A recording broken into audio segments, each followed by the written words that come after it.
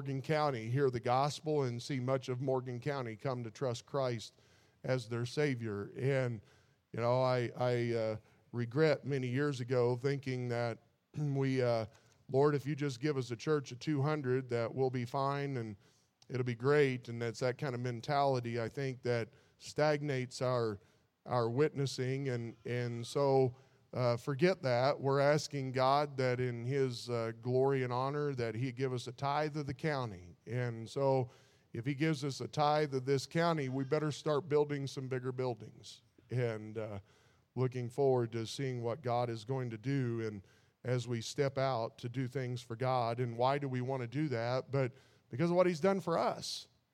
And I can't but help think of what God has told us throughout the Scripture and given us that great commission to go out and teach the gospel and preach the gospel to those that will listen and to see many come to trust Christ as their Savior. And so as we get into this message, I just want to speak from my heart to each one of you that if you have come today and you're not, and I don't want you leaving here today without you being certain that if you were to die today, that you know that you'll spend an eternity in heaven.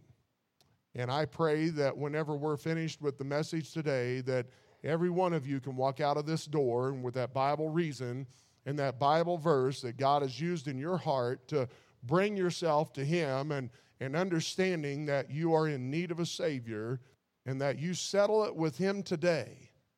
And I pray that you do, and I pray that everyone leaves here today knowing that they're on their way to heaven. And yes, there is a way, and it's not a hope so, and it's not an indistinct path that you're not sure of, and you can't read the lines, and you can't see the road, and Jesus does say that it's a narrow way, but He shows us that He can make it bright to everyone and illuminate it to all of us. And I pray that you'll know that. And what a joy it is to come and preach today about Jesus is alive. Whenever I preached last week, we preached on Jesus making the statement, "Remember me, this do in remembrance of me." And it was those words that Jesus had encouraged those disciples, and because He knew what they were getting ready to see. And we went over that somewhat last week in His crucifixion, and we know that they were going to deal with all of that. And so He said, I want you to remember what I've told you. I want you to remember what I've been teaching you. I want you to remember the things that I've shown you throughout these last 3.5 years of this ministry, and I want you to remember those things. And then we know that He was crucified on that cross and put in that tomb. And then that leads us to Luke chapter 24. The first 8 verses of Luke chapter 24, and here you try to visualize what was going on, and it was somewhat like this morning. I always get here early, and I got here really early this morning, but I always get here early on Sunday and pray and look over my message and read the scriptures and preparing for the day and preaching God's word and ministering to those that come. But I got here this morning, and it was, I don't know, you could ask Tom. He heard the alarm when I turned it off, but about 5:20 in the morning I showed up. And I stepped out of the truck, and it's still dark, and walking to the door, and I heard the robins chirping. And you knew that daylight was coming, and it was soon to come. And by 6 o'clock, it was bright out, and you could see everything. And well, it was really about that time of the morning that we see that Mary Magdalene and Mary, the mother of James, Joanna, and these ladies were going to the tomb. And it tells us, and they get there, and there's an empty tomb.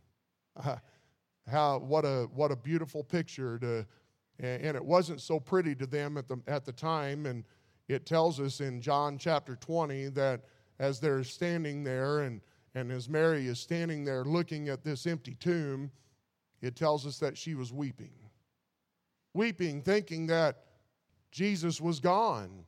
Somebody had stolen his body, and they couldn't do all of the preparation for the body that they needed to do. And this was that one last time that she was going to be able to come to that tomb and tell him goodbye and have that closure that all of us seek to have whenever we lose a loved one. And here she is, and she's standing there at this empty tomb, and she's weeping. It tells us in Luke 24 and verse 1, now upon the first day of the week, very early in the morning, they came unto the sepulchre, bringing the spices which they had prepared, and certain others with them. And they found the stone rolled away from the sepulchre. And they entered in and found not the body of the Lord Jesus. And it came to pass, as they were much perplexed thereabout, behold, two men stood by them in shining garments.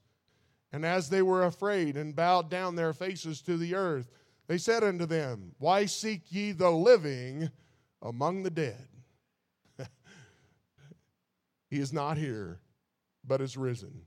Remember how he spake unto you when he was yet in Galilee, saying, the Son of Man must be delivered into the hands of sinful men and be crucified, and the third day rise again. And they remembered his words. Last week, remember me.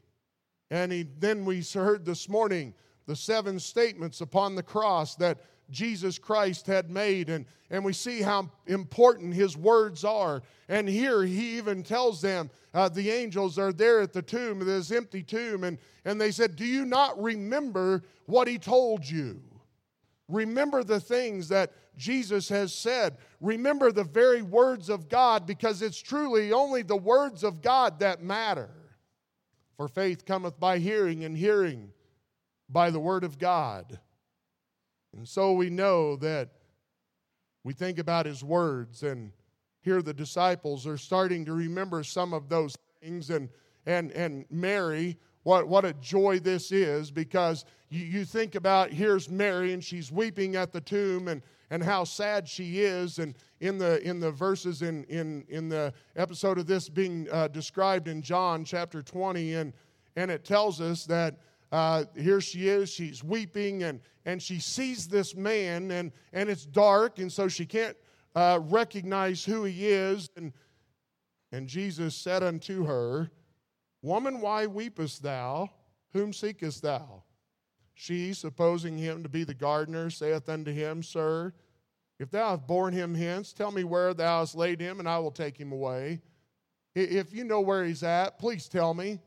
I want to take him and preparing for the proper burial that he deserves.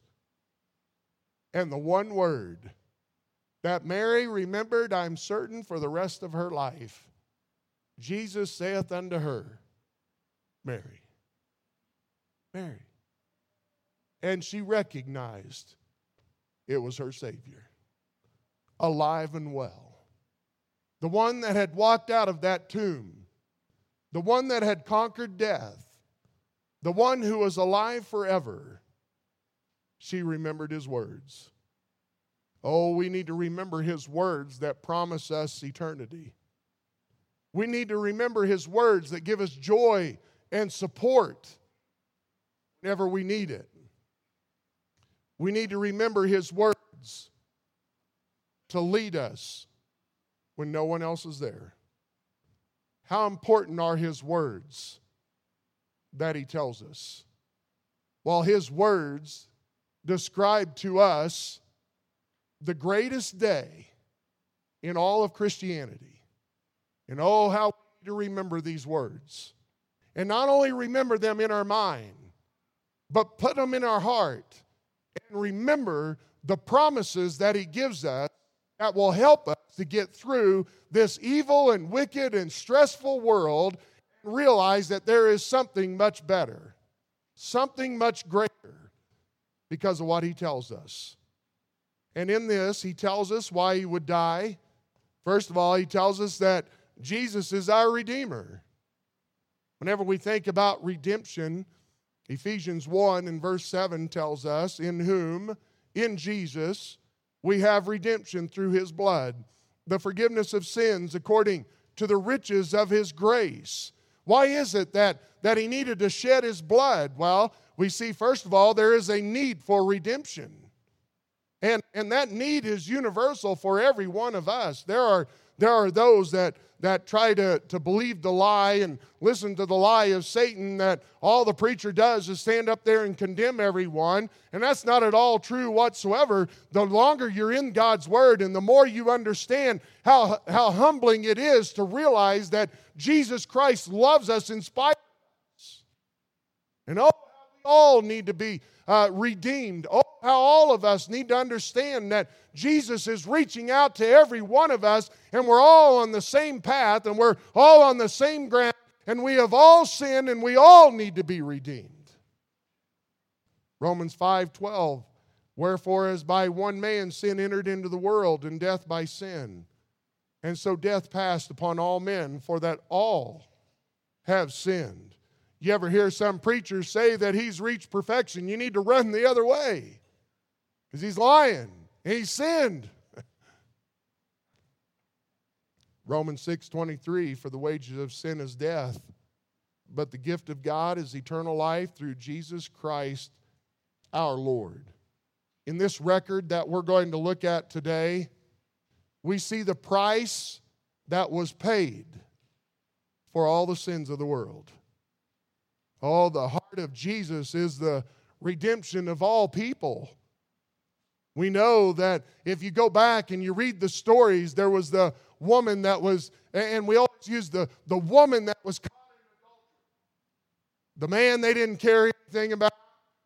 They bring the woman, parade her up in front of everybody, and parade her there in front of Jesus, and here she is in all of her shame and all of her guilt, and knowing that a Pharisaical attitude and the hypocritical attitude of these religious leaders, she knew that when she was going to be brought up there, that she was going to die for the adultery that she was committing. And Jesus tells her, go and sin no more. There was a man, I just read this in my devotions a couple of days ago. I always chuckle at the short guys. And so, but, you know, I have friends that are short, and they tell me that God is with them because he says, lo, I am with you always.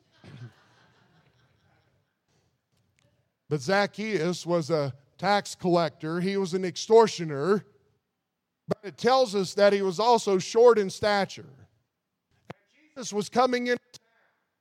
He wanted to see this Jesus, and there was no way that he was going to be able through the crowd and get in front of them, and there was no way that he could see over everybody because he was short, and so he climbs up in the sycamore tree.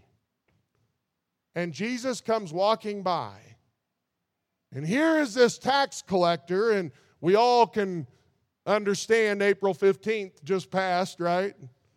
Here he is, the IRS agent, one who had just come in and checked all of your books to make sure that you wasn't cheating them out of anything, right? Here he is, he's up there in the tree, and this tax collector, and he was an extortioner, and he had robbed from people, and people knew who he was, and they're thinking, man, if I just had a chainsaw, I could cut the tree down. And Jesus sees him. When Jesus came to the place, he looked up and saw him and said unto him, Zacchaeus, make haste and come down, for today I must abide at thy house. I love the story in Mark. It tells us that Jesus is walking into another city, small town probably, dirt roads, and here he is, he's walking, and there's this man, he's blind, and he can't see anything, and his name is Bartimaeus. Bartimaeus is hanging around, and he's asking, what's going on?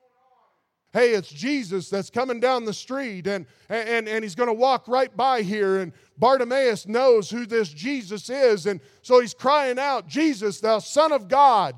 Jesus, thou Son of God. Bartimaeus, you need to be quiet. You need to leave him alone. Oh, Jesus, the Son of God. And the louder he got, and they'd tell him to be quiet, and the louder he got, and here comes Jesus. He says, go thy way, thy faith hath made thee whole. And immediately he received his sight and followed Jesus in the way.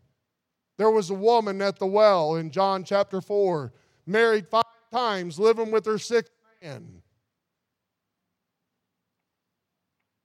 Jesus answered and said unto her, If thou knewest the gift of God, and who it is that saith to thee, Give me to drink, thou wouldst have asked of him, and he would have given thee living water. We all need forgiveness. There's not a preacher that's right with God that would ever stand here and condemn anyone, but would realize that we all sin and come short of the glory of God. And oh, how we need redemption. Oh, how we need forgiveness. I think of how wicked our world is today, and people thinking that there's no way that we can have that. Yes, there is. Jesus fulfills the need for redemption. And why? Because he makes the payment of redemption. Titus 2 and verse 14, he says, Who gave himself for us, that he might redeem us from all iniquity, and purify unto himself a peculiar people, zealous of good works. I just want to say that some of you are really living up to the peculiar people. All right, you'll get it later. But he made the payment of redemption. He made that payment on the cross. That vision, that visual that we had last week of Jesus and the pain that he suffered, the pulling of his beard, the flogging, the crown of thorns that was shoved down upon his head, those rusty spikes that were driven through the hands of our Savior, those other spikes that were driven through the very arches of his feet and nailed to that cross, and there he would hold himself up to keep himself from strangling to death. And they watched him there die the most agonizing, the most cruel way, gruesome act of violence that could ever be displayed, committed against the greatest person that ever walked this earth, the only one that could ever claim perfection. And they watched him die. And after he's dead, even then they walk up to him and poke his side with a spear to make sure that he's dead. Ephesians 1:7 says, In whom we have redemption through his blood, the forgiveness of sins, according to the riches of his grace. I know that we were not there to see this happen. I understand that. But let's just bring it home a little closer. Let us say that, let's say that somebody was getting ready to walk in here and blow us all up, like 200 Christians faced in Sri Lanka this morning and died. Let's say that somebody was getting ready to come in here. Let's say that one person, Sam, sees him out there, runs out the door, grabs the guy, and blows himself up to save all of us. How would we feel? How would we feel in knowing that he gave his life so that we could live? You know, I've heard of soldiers that have gone to war and they come back, and the biggest issue that they have is, why did he die and I didn't? And the guilt and the shame, the gratitude, and then the shame because you're grateful that you lived, but then you feel ashamed because you lived and he didn't. When we think of how we would feel, well, put yourself in this. Look, you need to understand that in this case, Jesus was perfect in every way and did not deserve to die, was not a soldier that was in war with someone. Jesus Christ was an innocent man who was God himself, enveloped in all perfection and still God, and here he is crucified on that cruel cross, and he did so out of love for every one of us because he knew there was a need for redemption, and he is the only one that could fulfill that. And so he suffered on the cross a terrible pain for him, for our sin. But God commendeth his love toward us in that while we were yet sinners, Christ died for us. Much more then, being now justified by his blood, we shall be saved from wrath through him. Oh, we see the significance of this sacrifice is that was made by God in the flesh. Titus also tells us in verse 13, looking for that blessed hope and the glorious appearing of the great God and our Savior, Jesus Christ. It is a wonderful thing to know that Jesus is our Redeemer. But the great thing about the gospel is what we celebrate today. Whenever we think about the resurrection, we understand that he is our Redeemer. But we know today that Jesus is alive. Jesus is alive. He has conquered death. Revelation 1 in verse 18 says, I am he that liveth and was dead, and behold, I'm alive forevermore. Amen. And have the keys of hell and of death. Do you know anyone that was dead and buried? Do you know anyone else that has died and gone to that grave and that has risen again from the dead? I remember in 1987, my grandfather passed away on the last hour of 1986, January 31st, or December 31st, at like 11 o'clock at night. I remember a few days later, we lived in Missouri. Anybody here ever live in Missouri? You know how cold it can get? That day when we buried my grandfather, I'll never forget it. The wind was blowing about 30 miles an hour. It was about 0 degrees out with a wind chill well below zero. I just can never forget that. Still just plain as day to me. And trying to get inside the tent, you know, to where maybe the wind wouldn't blow so bad.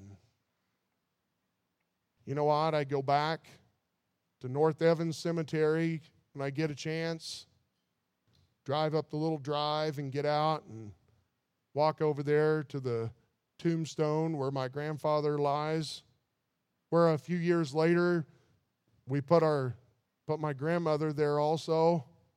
You know what I see? I see a tomb. I see a tombstone. And there's a grave. And there's a casket. And there's still a body in that tomb. I just can't imagine what it's like to think about coming to a tomb and it's wide open. And there's nobody there. Jesus is alive. And he has conquered death. And here we know Henry Morris made the statement. He said, the bodily resurrection of Jesus Christ from the dead is a crowning proof of Christianity. If the resurrection did not take place, then Christianity is a false religion. If it did take place, then Christ is God, and the Christian faith is absolute truth. It's kind of like whenever you go to a store and you buy something and you get a receipt for that and you walk out and you think, what is this receipt for? What does it serve? Well, it is the proof that payment has been made. Well, that is exactly what the resurrection is. It is proof that what Jesus Christ did on the cross was sufficient for all the sins of the world and was sufficient that whosoever shall call upon the name of the Lord shall be saved. That work and that work alone in what Jesus did that day on that brutal, violent cross is sufficient because he rose again the third day, showing us that those that will call upon him will be justified. He has conquered death. I love 1 Timothy 3, verse 16, without controversy, great is the mystery of godliness. God was manifest in the flesh, justified in the Spirit, seen of angels, preached unto the Gentiles, believed on in the world, received up into glory. There's also a mighty declaration that was made about him over in Colossians chapter 2. And I've used this a number of times. Every time I read this, I get so excited about these verses of what took place when Jesus Christ died on that cross and rose from the dead. And it tells us in this time, it said, buried with him in baptism, wherein also ye are risen with him through the faith of the operation of God, who hath raised him from the dead. And you, being dead in your sins and the uncircumcision of your flesh, hath he quickened together with him. He's given you life with him, having forgiven you all trespasses. And then look at this, blotting out the handwriting of ordinances. And here, the record of debts. All of the things that you have done, everything that you have committed against our Savior, every vile thought that you've had, every sinful word that you have used, every vile act that you have committed in this body, and all the doubt and the lack of faith that you have in your life, whatever it may be, whatever the handwritings that have been there, all of those that was against us, He has blotted those out, which was contrary to us. Yeah, you think they were opposed to us? Oh, that is exactly what Satan was doing, standing in front of God and rolling out this scroll and rolling out a longer scroll and a longer scroll and say, this is everything that I have against Shannon Monday, and there is no way, God, that he can ever get into heaven with all of these things. And Jesus Christ took that scroll that was against me, and he blotted it out. He blotted it out and took it out of the way. How did he blot it out? Nailing it to his cross. When Jesus Christ went to that cross that day, he went for me. He went for me. And then, this is what I love. This is where you get to shouting. Verse 15. And having spoiled principalities, he has stripped them of any power. He has disarmed them of any might that they might have, and he has made a show of them openly. He has exposed them. He has mocked them. He has disgraced them. He has openly and boldly done so, triumphing over them in it. You know what? You can go back in the Scriptures, and it tells us whenever Jesus was lying on, or was hanging there on the cross, that, do you remember, and it's my speculation, 3 hours of darkness. Remember that? And I don't think that it was like the darkness that we saw this morning when you're coming here for the sunrise service, where you can see a hint of gray. Oh, I think it was dark. Not a moon, not a star. It was dark. You ever been in a cave? That kind of dark. You wave your hand in front of you, you can't see anything. You know why? Because sin is vile. And for 3 hours, it was like that. You know, it tells us that he led captivity captive. It tells us about Abraham's bosom where Lazarus was laying. And oh, how I do believe that it's during this time where Jesus Christ is doing that battle and he's dying on that cross for the sins of the world. And it's during this time that he has made that sacrifice for God. And it's then that he leads captivity captive and he brings them out and he leads them into heaven and shows them their eternal home. But while he's doing that too, as he's parading around and showing those who are saved, that those that are there in Gehenna are looking over there and they are seeing this Savior who is leading all these people into heaven, parading around them and showing the demons and showing the devil and showing the unbelievers that are already spending an eternity in hell, that Jesus Christ is the victor over death. He is the one. He is the one that gives us everything that we need. You know, as I get older, and you just see so much junk, so much heartache, so much stress. There just isn't anything here that really you care, that keeps you here, except for people. The people that God puts in your life. That really is. Whenever you look at Jesus' purpose in life while he was here, was for nothing else than for people. The entire world. The entire world. And oh, how we need to be understanding and realize that he has conquered death. There is nothing to fear if we know him as our Savior. Because everything about Jesus is life. He's conquered death. You know what? He also offers eternal life to anyone. The ground is level at the cross. 1 Corinthians 15, 20 through 22, but now is Christ risen from the dead and become the firstfruits of them that slept. Since by man came death, by man came also the resurrection of the dead. For as in Adam all die, even so in Christ shall all be made alive. Religion doesn't give you that. Only a relationship with your Savior. How does that relationship start? By recognizing that you're a sinner in need of a Savior. And you need to call upon him to forgive you of your sins. And you need to believe and trust in what he has done on that cross for you. And he seals the proof of that by his resurrection. John 10, 28, Jesus said, and I give unto them eternal life. They shall never perish, neither shall any man pluck them out of my hand. John 11, 25, Jesus said unto her, I am the resurrection and the life. He that believeth in me, though he were dead, yet shall he live. Anyone that believes. Anyone can believe.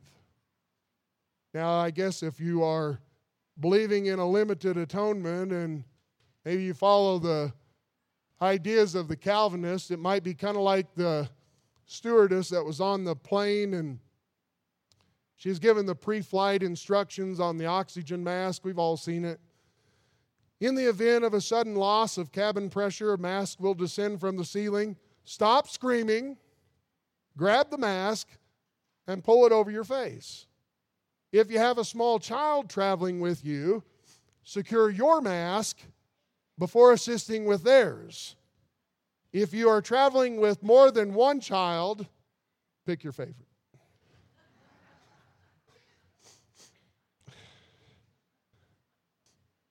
That's not what God does.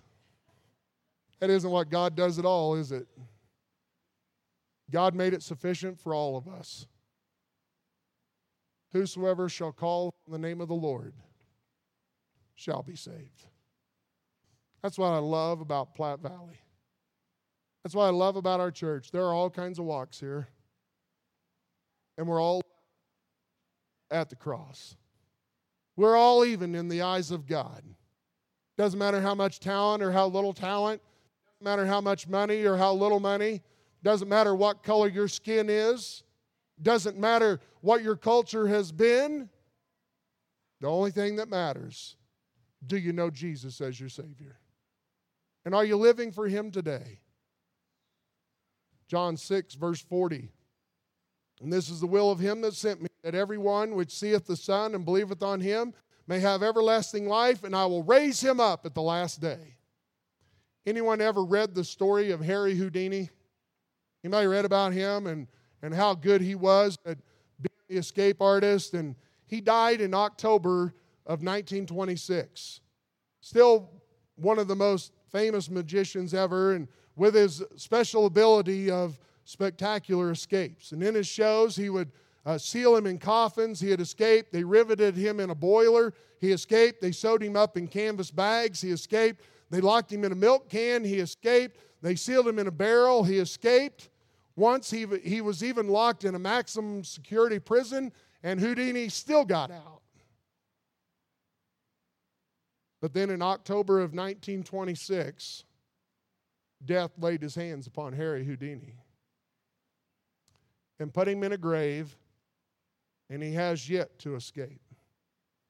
Houdini told his wife before he died, he told her, he said, if there is any way out, I will find it, and I will contact you on the anniversary of my death. For 10 years, she kept a light burning over his portrait. At the end of 10 years, she turned out the light. Death had Harry, and he couldn't escape. You can personally know Jesus Christ as your Savior and know that death will not keep you. That your tomb will one day be empty. That your eternal life is forever secured with our Savior who has conquered death. He that hath the Son hath life. And he that hath not the Son of God hath not life. These things have I written unto you that believe on the name of the Son of God, that you may know you have eternal life, and that you may believe on the name of the Son of God. He wants you to know. Do you know Him? Do you know it for certain that if you were to walk out of here today, that you'd spend an eternity with Him in heaven? Believe on Him. Trust in Him. Doesn't matter who you are. John Liggett served a life sentence for murder. And while he was in prison, he accepted Christ as a Savior. One of the things that he did while he was in there is he built the caskets for Billy Graham and for Billy Graham's wife.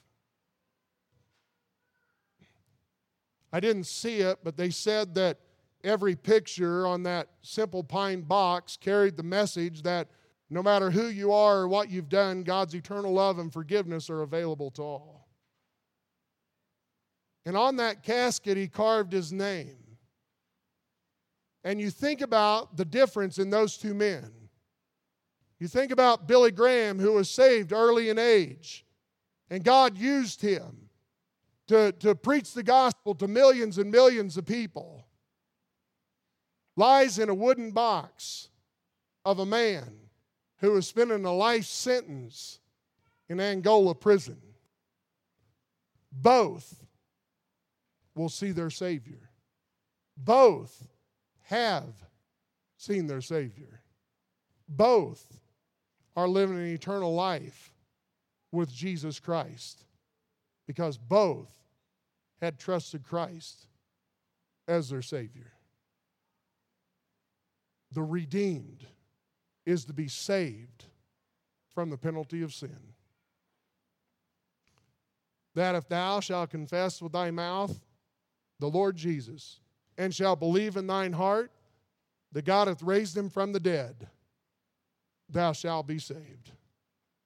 You see, salvation is not something you achieve, but it's something that you believe. Jesus Christ made the sacrifice for the sins of the world when he died on that cross. And it was shown to us that it was sufficient to save anyone who would call upon him when he rose from the dead. Jesus is alive. Jesus is alive. And he has prepared that place for us. And he has given us the deposit by giving every believer the Holy Spirit that indwells in the lives of every believer. And until that day, we serve him because we serve a risen Savior. We serve a Savior who is alive and well today, and we honor and we glorify him. Do you know him? Do you know him?